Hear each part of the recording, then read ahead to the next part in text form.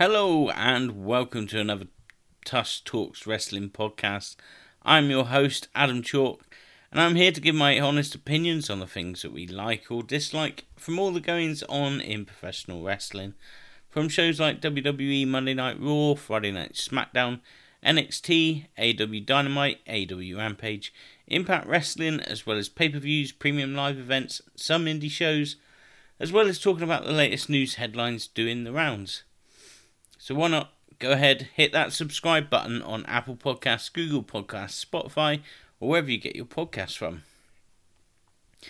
Welcome to the Impact Wrestling Review. And I think it's fair to say this show was more about the angles that it produced rather than the matches. And we had some great angles being played out. It did have a wonderful main event involving two of the very best women's wrestlers in the world, in my opinion. We also witnessed a murder of a TNA Impact legend. And I'll save my take on that for when we get there. But let's go for it, shall we? Now, Bully Ray starts off the show with a promo.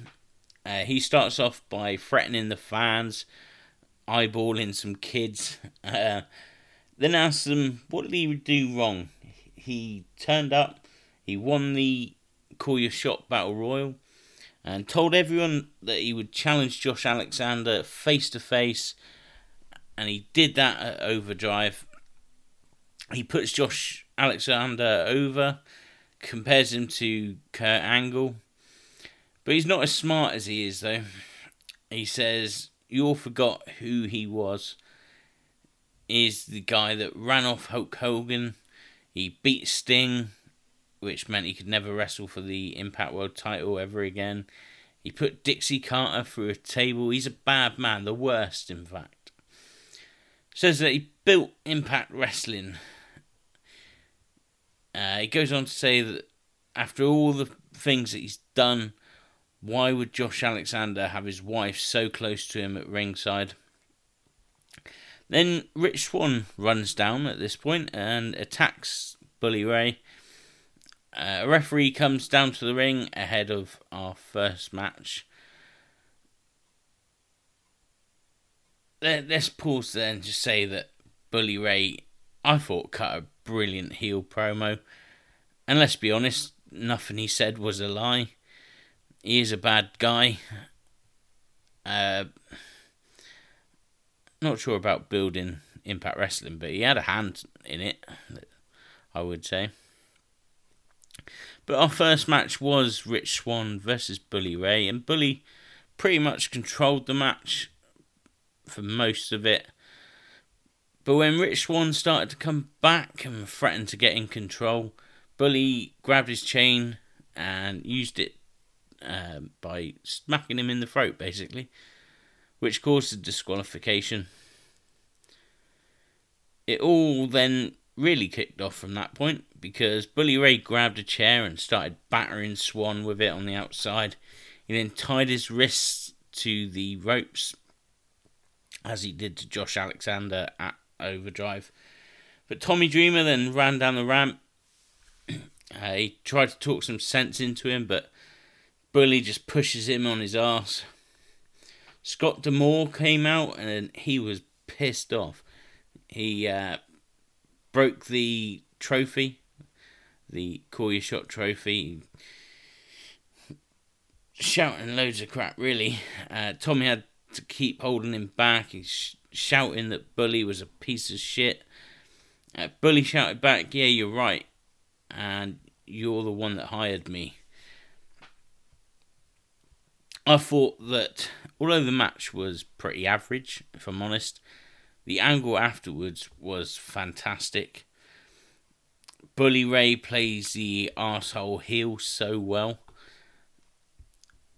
And the thing with Scott D'Amore, coming out, it felt real. It felt like it was the booker coming out, had enough of one of his talents. It was really well worked. Tommy Dreamer did well in his bit as well. A great opening to the show, I thought.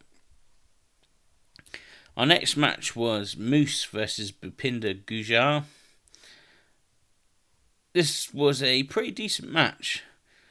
I don't know a lot about Gujar, but I'm guessing he hasn't been wrestling very young. Hasn't been wrestling very long. He looks young. He certainly looks green, but I think he has a bright future ahead of him. As for Moose, if there was one guy on the Impact Wrestling roster that I'd build a wrestling company around, it would 100% be Moose. He just screams superstar to me every time I see him on screen. I'm very surprised that he hasn't had a move to one of the top companies. Maybe he's happy in Impact, I don't know. He did win the match after hitting Gujar with a spear. After the match, Moose throws Gujar out of the ring to the floor and then cuts a promo. He says that he told everyone about Bully Ray, but no one would listen to him. He says he doesn't want to hear Bully Ray's name ever again. Don't say his name. And then the other guy I'd take from this roster, Joe Hendry, shows up. I'm so happy that he's getting over in Impact. He really deserves it. I love Joe Hendry. Moose tells him that he hasn't got time for his bollocks, basically, to just piss off out of his ring. Joe tells him that's not really what you want, because from a current champion to a former champion, he can tell a cry for help when he hears one. Then start brawling, and it all ends with Gujar coming back in and laying out Moose. Again, very enjoyable. I love Joe Hendry, like I said. And Moose and Gujar looks great, but yeah, enjoyed all of this. Our third match was Steve Macklin versus Frankie Kazarian. This match probably went a little bit too long because it started to fall apart in the middle, and then the finish kind of sucked as Macklin used a chair which got him disqualified, and then he DDT'd Kazarian on the chair while shouting about a title shot. Normally it would have been okay, but we'd already seen the same type of finish earlier in the Bully Ray match, so it wasn't the best of times to do this. If you do too many of these on the same show, then the more you do, the less it has an impact. Not all negative though, as there was some very good wrestling in there. Kazarian's still great. Well, he is getting older, and it's just little bits where he's slower and not quite so smooth, but I still think he's great. There were then a few backstage segments. One was Tasha Steelz and Savannah Evans having issues after losing to Death Dolls at Overdrive. Eddie Edwards was in another, talking about burying his past and forgetting about PCO when Delirious gets in his face. Motor City Machine Guns walk up to the tag team champions Heath and Rhino, and basically a tag team championship match gets agreed by them.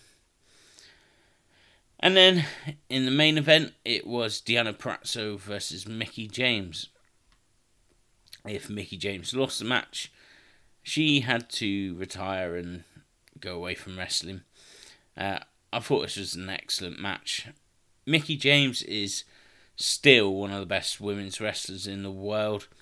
I know she seems to be winding down her career, but she looks like she could easily have another run in WWE if she wanted to. Deonna Purrazzo is one of my favourite wrestlers to watch. I think she goes under the radar a bit because she is on Impact, and given a run in one of the top companies, I think she would get the respect she deserves. I would put her up there as one of the best, not just women's wrestlers, but wrestlers in the world. I know she's not flashy necessarily, but technically she's great. Mickie won the match though with a roll up, and then after the match, the Knockouts champion Jordan Grace came out, made the challenge to Mickie James for Hard to Kill. I forget when that is, but whenever that is. And then to end the show, we had this cinematic thing. It's been doing the rounds on social media today. A lot of people talked about it. So Eric Young and Deonna were in some sort of prison, I think it was supposed to be, where Young asked Deonna what Violent by Design was all about. Deonna says, eliminating weakness. Where does weakness come from? Young asks. Deonna says, failure. Young wants to know if he would eliminate the failure, even if it is in this room with them. Deonna says, yes, he would. Eric Young says, yes, he would as well. They then fight over a knife that's on the table. And it all ends with Deonna seemingly killing off Eric Young by stabbing him with this knife. It went about 5 minutes long, near enough. Now, usually something like this I would hate because it's all obviously way too fake. But I have to say, the way this was shot, all cinematic-like, and the way it was put together, I could be honest, this was awesome. I'm not saying we should see more of this at all, but sort of now and again that Impact do it, why not? And this was obviously a goodbye to Eric Young, who is reported to be heading back to WWE. He's been great for Impact, one of the TNA originals. I think he'll do well in WWE, and I got a feeling he had a hand in putting this together as well. I loved it. I know some people hated it. I loved it personally. So if you're looking for something different to watch, away from the big two companies in AEW and WWE, then absolutely give Impact Wrestling a try. I honestly thought the show was really good. I recently got back into watching it. I used to be a big fan of when it was TNA in the early years. Like I've said before, another podcast, until Hogan and Bischoff killed it. I think it's well worth the watch, and it deserves a lot more eyes on it, in my opinion. I know people are kind of put off because of what has happened there recently. You know, the Hogan years. But, you know, it's hard to describe. It's sort of a link between independent wrestling and the top companies. That's the way I see it. It's sort of that next level from independence, but below AW and WWE. But definitely give it a watch if you haven't. And that is your Impact Wrestling review.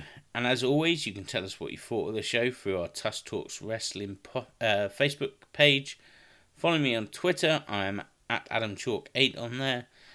Find us on YouTube as well. And I'll be back tomorrow with the SmackDown and Rampage reviews. So until then, I've been Adam Chalk. Thank you for listening. And I will see you next time.